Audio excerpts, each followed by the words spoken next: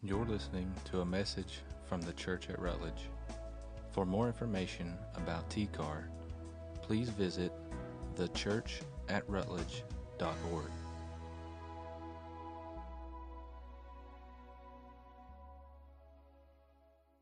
Hey guys, thanks for being here this morning. I'm Marty, pastor here at the Church at Rutledge, and just want to welcome you if you're a guest with us this morning. Thanks for being here. If you would, if you've never filled out one of these information cards, we'd appreciate it. It's in a chair somewhere in front of you, hopefully, and you can check that out, fill that out. It's an information card for us just to get to know you. We're not going to send you like 500 mailers and start knocking on your door. That's just so we know who you are and how we can serve you and help you. So thank you for doing that if you would. Also, if I didn't get to meet you or if you're a first-time guest, when you leave today and go out the door to your right, there's a tent there. And actually, David and I both will be out there, and we just have a gift for you if you're a first-time visitor with us and would love to just spend a moment getting to know you better. A couple quick announcements, and then we'll get right into continuing to worship God through the Word and through Scripture, what He would have to say to us today. But there's a block party coming up June 12th that's being put on by basically us and Blue Springs Baptist Church at the Baptist Association down here in Rutledge. And it'll go from 10 a.m. to 2 p.m. that Monday, June 12th. And we're just being asked to help serve there at that. And so anybody that can volunteer to help that morning from 10 to 2, or even any different block of hours of that, like from noon to 2 or 10 to 12, whatever, there's a sign-up sheet out front. Just let us know you can come and help. And it may be just serving food to some kids or hanging out with some adults and talking to them. But let us know if you're able to help us with that. That'll be June 12th. Coming up if you'll just sign up out there. Also, a couple more things. Student camp is this week. They'll be leaving on Tuesday. If your kids are going on that, or if you are going on that, 9 a.m. here Tuesday mornings when they're meeting to start loading up and get everything ready, so be here.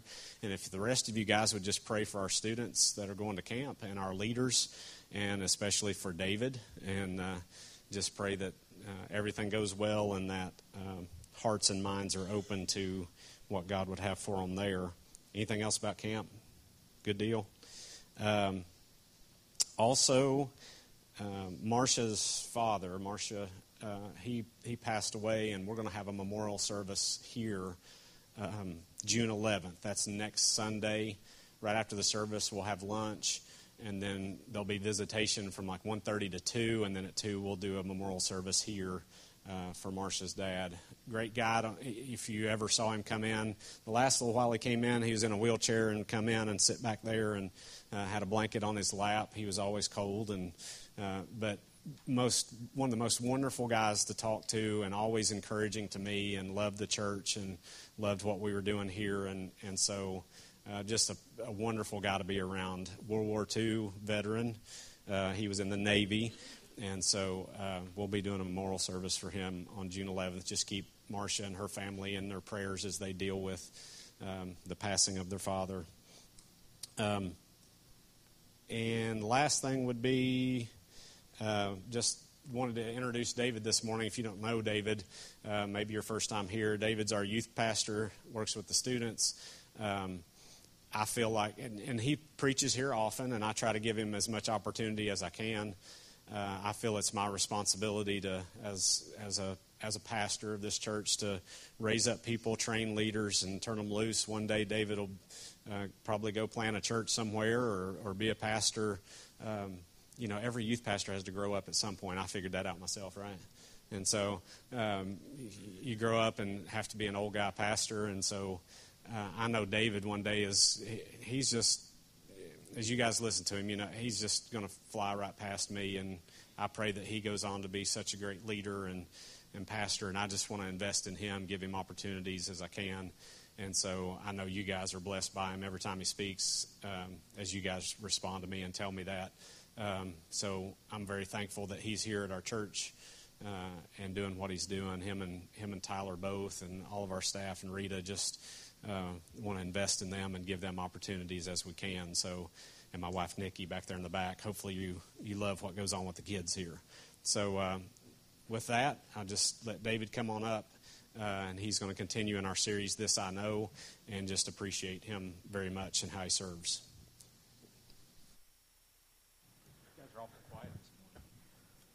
Good morning. How are you guys doing this morning? Well, before we get started, I'm just going to open us up with prayer, and then we'll get straight into it. Father God, I just want to give you just thanks this morning that you have brought us to this place. You've brought us to a gathering of believers, your bride, the church. I thank you for the blood of Christ that was shed for us.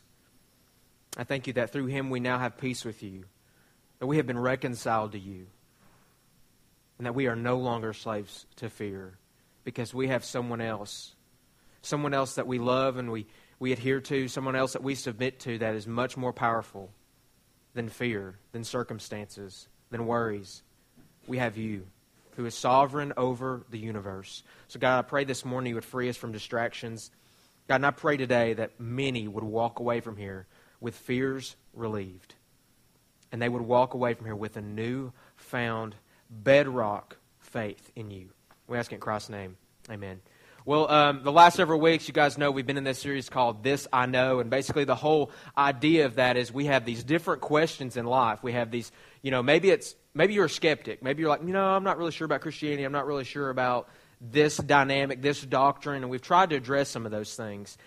Today is going to be a little bit more sort of basic, I guess you could say, but at the same time, it's one of those, it sounds so simple, but it's so hard to wrap our minds around. And that question is, if God is really with us, then why is this happening? I mean, I don't know your why. I don't know, where you are in that scenario. But I think all of us go through stages where we just wonder why. Or maybe we're in a good stage right now and we're looking back wondering why. I'm not sure where you are.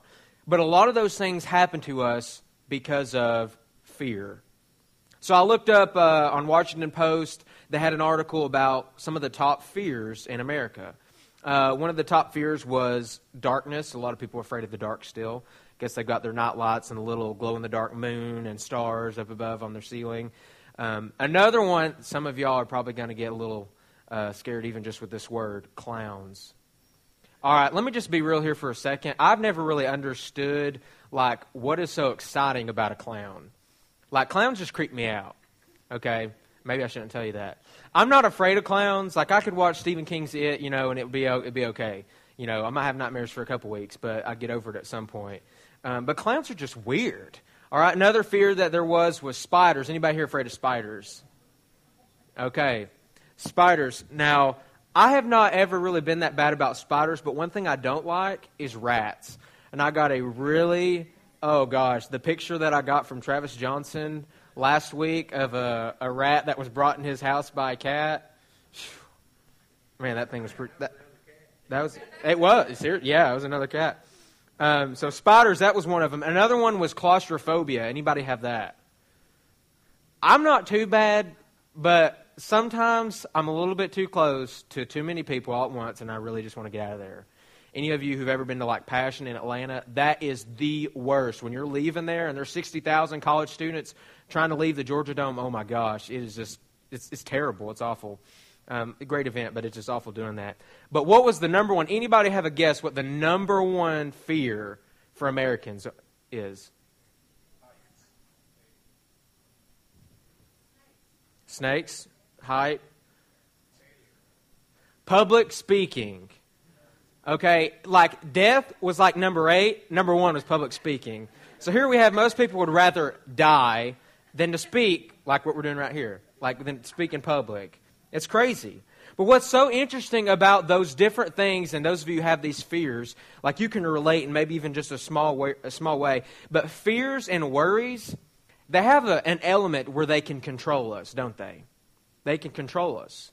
They have an aspect where, here, I am afraid of this, therefore, I'm going to do whatever I can to stay away from that. I'm going to do whatever I can to prevent myself from entering into that place where that fear will find itself towards me.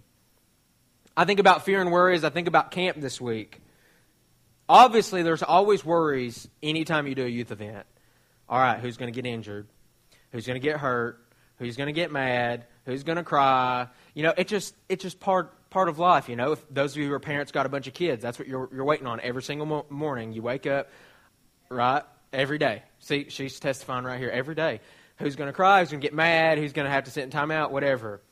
But I think about camp. One thing my youth pastor that I had, Jason Abbott, he's in Missouri now, that he taught us as far as every youth event we went to, pranks were not allowed. Okay, now he loved pranks. We love pranks too. One time we put a whole bounce house in his office while he was gone. It was really awesome. And about a couple hundred balloons. That was great. But pranks are great. They're fun. They're funny if you do them right, you know, and you're appropriate. But when you go to things like camp, this is what happens. All right, you got, I'll pick two random students of mine, Clay and Levi. All right, so let's say that Clay pranks Levi over the weekend. Let's say he just, you know, I don't know, let's say he did the saran wrap to him while he was sleeping over where they, you know, are stuck to the mattress. Okay, let's say he did that. Or let's say maybe he threw something at him, or he found he was really afraid of frogs and threw a bunch of frogs on him. What's going to happen to Levi is, for the rest of the week, he's going to be looking over his shoulder, right? He's going to be worried. He's going to be anxious. He's just going to be waiting. And every time he hears Clay's voice, every time he hears, you know, his cough, you know, he, like, even to that degree of like knowing when he's around, like he's just going to be afraid and be ready for something to happen. Many of us have things in our life where we're just waiting for that to happen. We feel like, man, it's there. It's over there. It's around me. Maybe that fear is attached to a person. Maybe it's what this person has done to you. Maybe it's what the memories you have of this person. When you just walk into a room, it's just like a flood goes over you of just fear and anxiety. To bring it in on just a little bit of a serious note, if y'all watched the news, last night there was a terrorist attack in the United Kingdom, in England.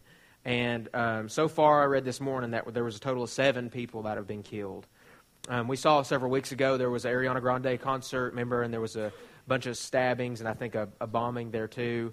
And we see these things happening all over the world, these attacks, these acts of terrorism. And I think so many times we get to the point, and I hear this in conversations, of we're just afraid. We're like, man, I'm just going to quit flying on planes. Man, I'm going to quit going to such a big event like that. Like we begin to live in fear, don't we? And so one of the questions that I want to just go ahead and ask up front, and I want you to just say this to yourself. What are you afraid of? All of you, you're at some stage in life. Some stage. I don't know what that is, but all of you have different stages of life. And there is something, odds are, that you are afraid of right now today. That you would weep and moan if God called you to give this thing up. Or if God said to go into that place. Or to move there. Or to talk to that person. There's something that you are afraid of. And with all that, I want to move on to Judges chapter 6. And if you all are familiar with Judges, the whole book basically is filled with this continual episode of the people fear what they ought not fear. They fear the gods of the foreign lands, and they do not trust in God wholeheartedly. God gives them over to judgment, and then God delivers them. And this is a continual thing. Over and over, you see them crying out to the Lord. God delivers, and then every chapter, it seems like at the beginning, it says, then the people did what was evil in the sight of the Lord. And God delivered them. Then the people did what was evil in the sight of the Lord. Over and over, they continually to turn their backs against Him. So we're going to start here in chapter 6, and this is after several of those escapades. But right into it, says, the people of Israel did what was evil in the sight of the Lord. And the Lord gave them into the hand of Midian 7 years. Midian was just a local tribe of people, local group of people. God gave the Israelites into their hand because, why? They did what was evil in the sight of the Lord. Verse 2, and the hand of Midian overpowered Israel. And because of Midian, the people of Israel made for themselves the dens that are in the mountains, and in the caves, and the strongholds. For whenever the Israelites planted crops, the Midianites and the Amalekites and the people of the east would come up against them. They would encamp against those and devour the produce of the land, as far as Gaza, and leave no sustenance in Israel, and no sheep or ox or donkey. For they would come up with their livestock and their tents.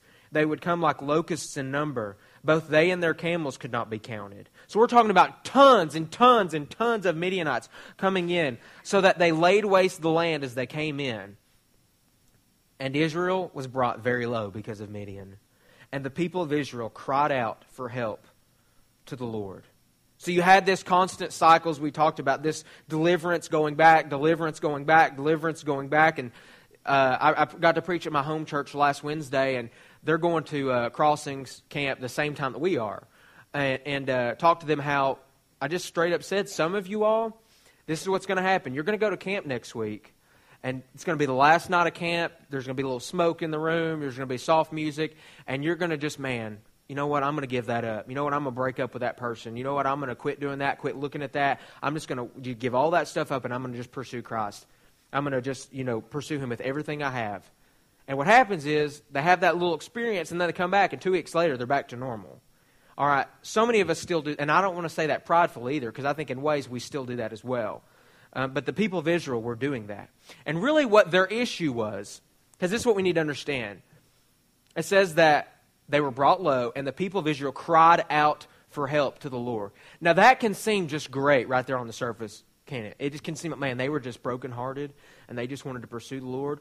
But really, is that the issue? Was that how the people were before then, or even after? Because really what it seems like, and we'll get to see it more throughout the passage, is what they had was not repentance, but regret. And there's a difference between regret and repentance. Regret says, I hurt myself.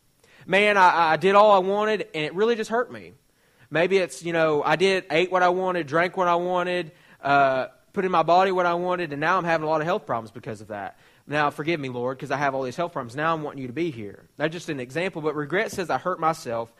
What does repentance say? Repentance says, I hurt God. Repentance says, I have sinned against the Creator of the universe.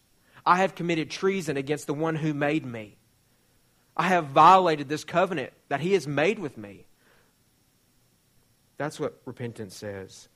And we'll see in hopes that would happen later in this passage. Verse 7, when the people of Israel cried out to the Lord on account of the Midianites, the Lord sent a prophet to the people of Israel. So all before this, over and over, when we had these cycles of, they sinned, it was even the Lord, and then they cried out to the Lord, God would send them what is called a judge. God would send them judges. That's why the book is called Judges. And the judge was basically a warrior, a deliverer for them. But now something different happens.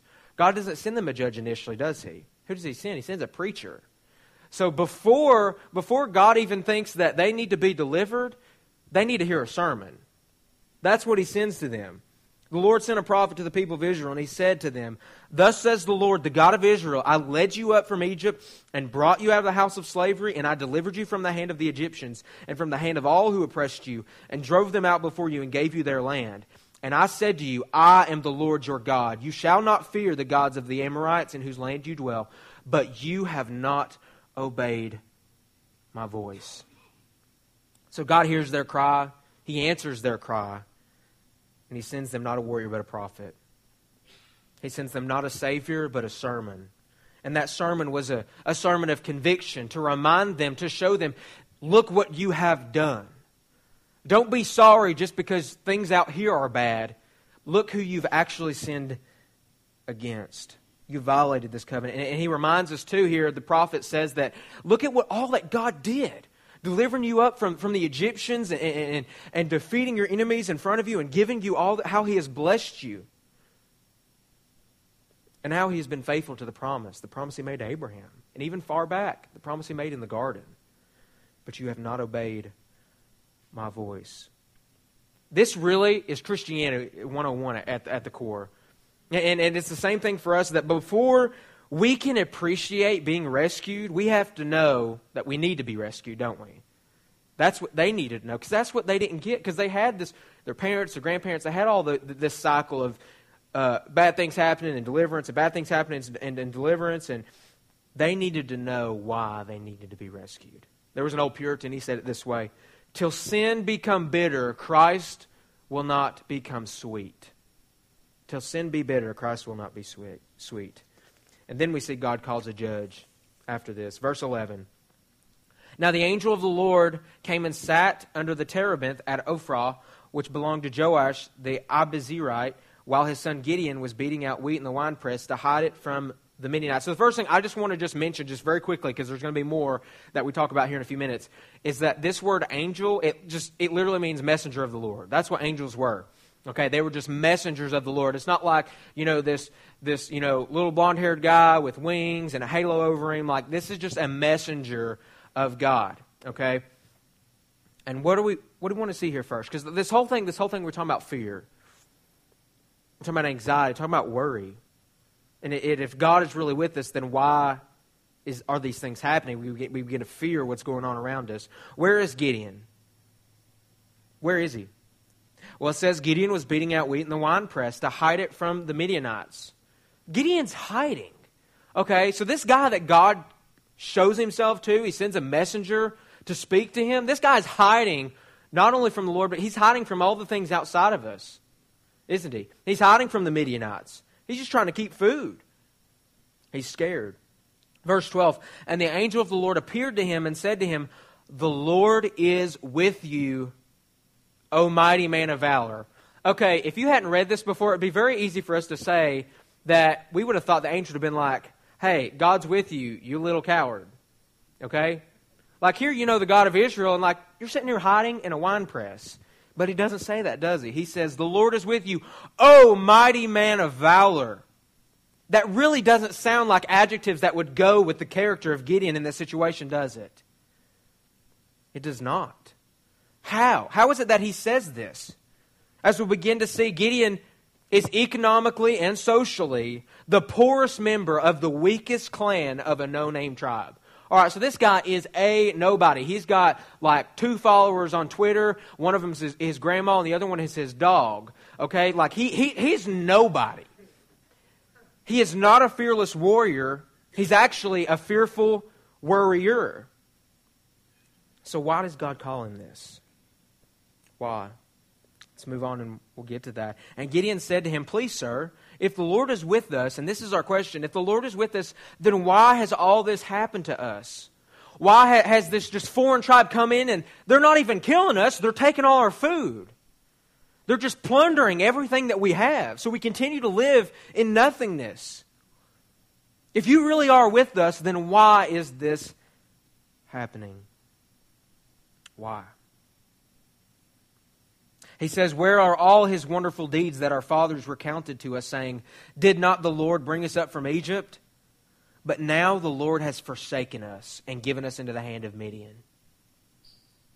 So he's saying, man, I remember what my great-granddaddy talked about how God led the people through the Red Sea, how he provided manna for them in the wilderness. Now he did this and he did that, and how, Abraham had a son. Like, that was crazy. 100 years old and he has a kid.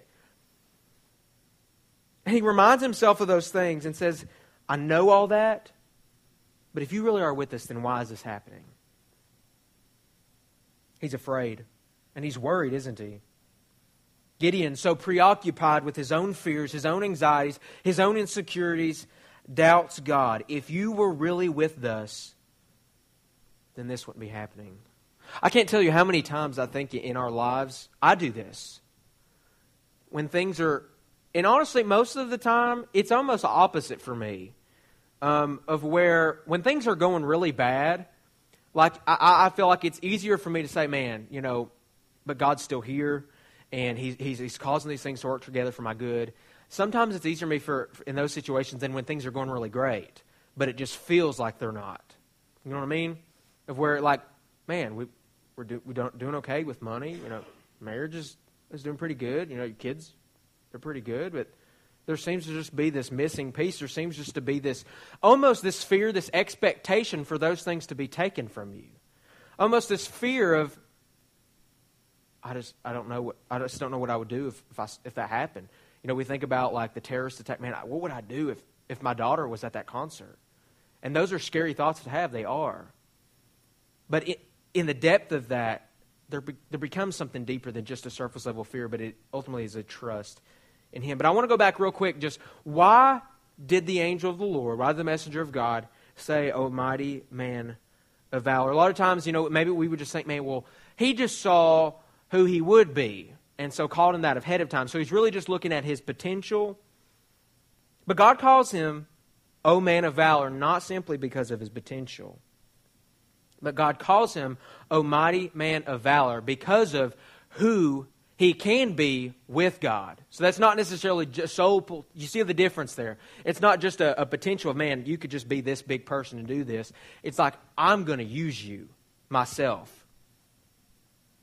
Right off the bat, though, Gideon misses a blessing to worship, and instead, he worries, doesn't he? He questions, and the angel of the Lord appeared to him and said to him, "The Lord's with you, a mighty man of valor." And right there, Gideon has an opportunity. And over in the Old Testament, we see times when God communicates himself to his people, and what is so many times they do? They bow and they worship, don't they? And Gideon's not even there. His heart's not even there. He was just thinking about, look at all this. Look at all these worries and these fears. For you today, there is so much to worship God for, but you are so worried about something else.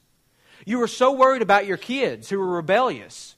You're so worried about, man, what if I just had something really bad happen to me health-wise and I lost all of my money? What happened if the stock market would just totally crash and I lost my 401k, lost all that? And you're driven by that fear. What would happen if I'm going to be alone for the rest of my life? There's a fear. And rather than fear, there is a call to worship there. There's a call to meet God in your brokenheartedness. Psalms tells us that God is near to the brokenhearted. Psalms 51 tells us that what is a sacrifice pleasing to God? A broken and contrite heart. So those are the situations. When we have those fears and anxieties, those are the situations when God comes in. But anyways, all that just to remind us to see that Gideon misses this opportunity straight off the bat. He says, the Lord has now forsaken us and given us into the hand of Midian. And the Lord turned to him. Notice what he said there. And the Lord, doesn't say an angel, it says, and the Lord turned to him and said, go in this might of yours and save Israel from the hand of Midian. Do not I send you? So first here, and this is a side note kind of just from the sermon, but I really just want us to explain this really quickly. This is what is known as a Christophany. Okay, Christophany. This is a theological term to describe how basically the Son of God would appear before the incarnation. So before he became incarnate in Jesus, so he was Jesus of Nazareth, right? That the Son of God always existed. We talk about that, when we talked about the incarnation back at Christmas time. That the Son of God always existed. He was eternal, the triune, the Trinity, right? Father, Son, and Holy Spirit existing before time even began. And so this is an instance where he makes an appearance. And this really baffled scholars, Jewish scholars, for years and years. And it's one of those things that we don't totally understand it without the New Testament. We don't totally see who this is and how he looks at an angel, messenger, looks at a messenger of the Lord and calls him Lord, and he doesn't correct him. But now we see it in Christ. Colossians 1:15 says, he is the image of the invisible God. So God is invisible, and the Son of God is his image. Colossians 2:9 says that in him the fullness of the deity was pleased to dwell. Other instances when this happened was, what about Shadrach, Meshach, and Abednego? Y'all remember that story about what happened when these 3 teenagers were thrown into the fire for refusing to bow down to an idol? And then somebody else showed up in there, didn't it? And Nebuchadnezzar said it looked like one of the son of the gods. What about Eden? What about when God walked with Adam and Eve in the garden? He walked with them. If God is invisible, then who walked with them? But all that just to see that this is the Son of God here speaking to him. And the Lord turned to him and said, go in this might of yours and save Israel from the hand of Midian. Do not I send you? And he said to him, please, Lord, how can I save Israel? Behold, my clan is the weakest in Manasseh, and I'm the least in my father's house. And the Lord said to him, but I will be with you, and you shall strike the Midianites as one man. So his doubting fear continues. God calls him to something, and he says, I can't do this. I can't do this. Look at my background. Look at who I am. I'm here hiding in a wine press while all my brothers, all my friends, all my relatives are out here like getting ready for war. And I'm sitting here hiding in a wine press. How many times do we let our insecurity over, maybe it's the way you speak. Maybe it's just, I couldn't teach that class. I couldn't start a Bible study. I'm just not that smart. I'm not just a good speaker. What about, hey, y'all remember Moses? Moses stuttered. Moses spoke terribly. And yet, he's now the most famous orator ever, and we're still reading what he wrote. That's how God used him. Maybe it's something else. Maybe you just want to be giving. Maybe you just want to really spend time with people and just have conversations. It's just like, man, I just don't have time. Or man, they really wouldn't want to listen to me. They wouldn't want to just hear what I have to say. They wouldn't really care about what I thought about this passage, or, my prayers for them aren't as important as our pastor's prayers for them. All the time we have these worries, these anxieties, and these fears. Well, this is what happens, okay? We look at ourselves without God rather than looking at ourselves with God, okay? And back, months ago when we talked about humility and what C.S. Lewis said about humility, he said that humility is thinking not less of yourself, but of yourself less. So what can free us from this fear, these fears of insecurity, these fears within, is forgetting ourselves. That's a whole part of the process is following Jesus as Lord, declaring He is Lord, that we're now moving our mind, we're moving what we're looking at, who to follow, from ourselves to Him, isn't it? He's now Lord. He calls the shots. One pastor said this, worry is our way of inviting our fears to come and disciple us. That's what worry is. And when we really think about it, doesn't it just sound ridiculous that the God of the universe, who created us, the God of the universe who put you in the job you're in, put you in the marriage you're in, or the singleness you're in, who put you with whatever pets you have, who put you in this church here today, that He's in control of all these things, and yet we still can't trust Him. And yet I'm just worried about that. And most of the time, I'm going to speak for myself, most of the time it's this overthinking and being worried about stuff that I don't have any business of being worried about. Like, it's stuff that's like, how is that even going to happen? You know what I mean? It's just ridiculous things. Proverbs 3. And I remember two dear people to me, Pat and Henry Baird at Alpha Baptist Church, just two elderly, faithful saints. I remember them doing Bible drill for years and years and years. And anytime I read this verse, I just think about them. And it's Proverbs 3, and it says, trust in the Lord with all your heart, and lean not on your own understanding. In all your ways acknowledge Him, and He shall direct your paths. Lean not on what? Lean not on your own understanding.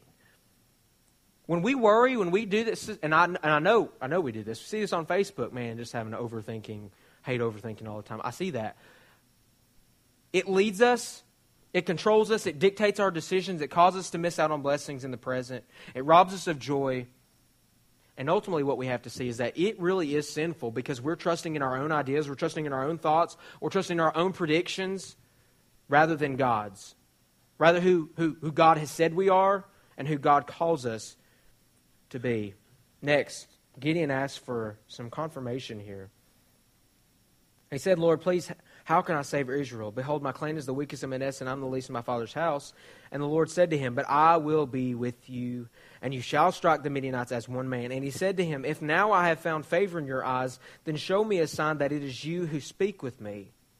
Show me a sign that it is you who speak with me. And basically we need to go ahead before we get there, because elsewhere in the chapter, at the end of the chapter, they have this whole episode where he's like, all right, God, if you're really going to use me to deliver our people, if this really is you, then I'm going to lay this blanket on the ground, and I want tonight when the dew comes down, I want just only the blanket to be wet, but the grass isn't wet. So it happens, and then he's like, okay, no, I'm going to change my mind now. I want all the ground to be wet, but the blanket I want to be dry. And it happens. But a lot of times we can misinterpret passages like that, man, it's just like, all right, God, if you want me to have that job, then let me get that phone call today. If you want me to talk to that person, let me see them at Walmart today. Like, seriously, we do things like that. Or I heard a story one time about if you want me to divorce my wife and marry this other woman, let me hear this song on the radio. And he heard the song on the radio. And he followed that as it was God telling him to divorce his wife and marry another woman. Like, We are so prone to things like that. But that's not the picture here. What's going on here is we have to remember, first of all, Gideon doesn't have this whole Bible like we do we? He didn't have that. So he was really saying, reveal yourself to me, reveal your nature to me. Let me see that you are totally in control over all these natural processes that happen in the world. The dew at night, and you wake up in the morning and the grass is all wet. He wanted to know that.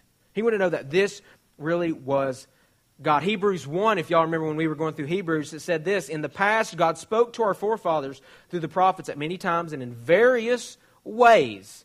But in these last days, He has spoken to us by His Son. So we have no need for these outward signs. We have no need for it because we have Jesus, because we have Christ. And He says, if I have found favor in your eyes, then show me this sign.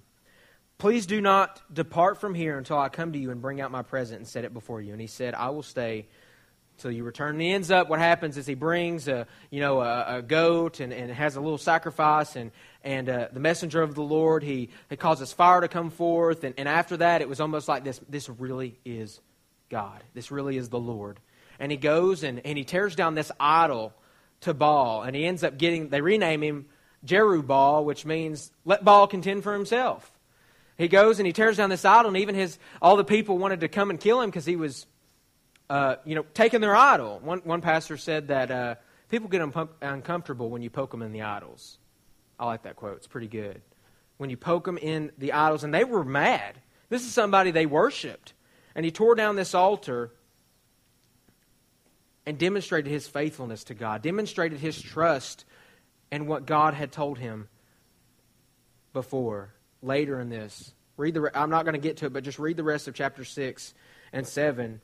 Gideon gathers an army, and he takes this army down before the Midianites. And even something more happens. God's basically like, man, all right, you overcame your fear there, and you might call yourself a man of valor, really, you might really think you are now, but why don't you trust me a little bit more? And He tells him to go down to this little creek bed and let them all drink the water. Let all the soldiers drink the water. And some of them are going to drink the water with their hands, and some of them are just going to put their head down there and just slurp it on up. All right? And 300 of them put their head down to the water and slurped up. And He said, those are the 300 you're going to go to battle with. And all this tons of soldiers, He sends them home. And that's not even to consider, at the beginning, He says, hey, if y'all are afraid to go do this, so of course you're going to have a lot of people afraid to go into battle with some people group. All right, if you're afraid, just go on. It's like 15,000 people just left right then. So we're talking about even more. So we got 300 warriors.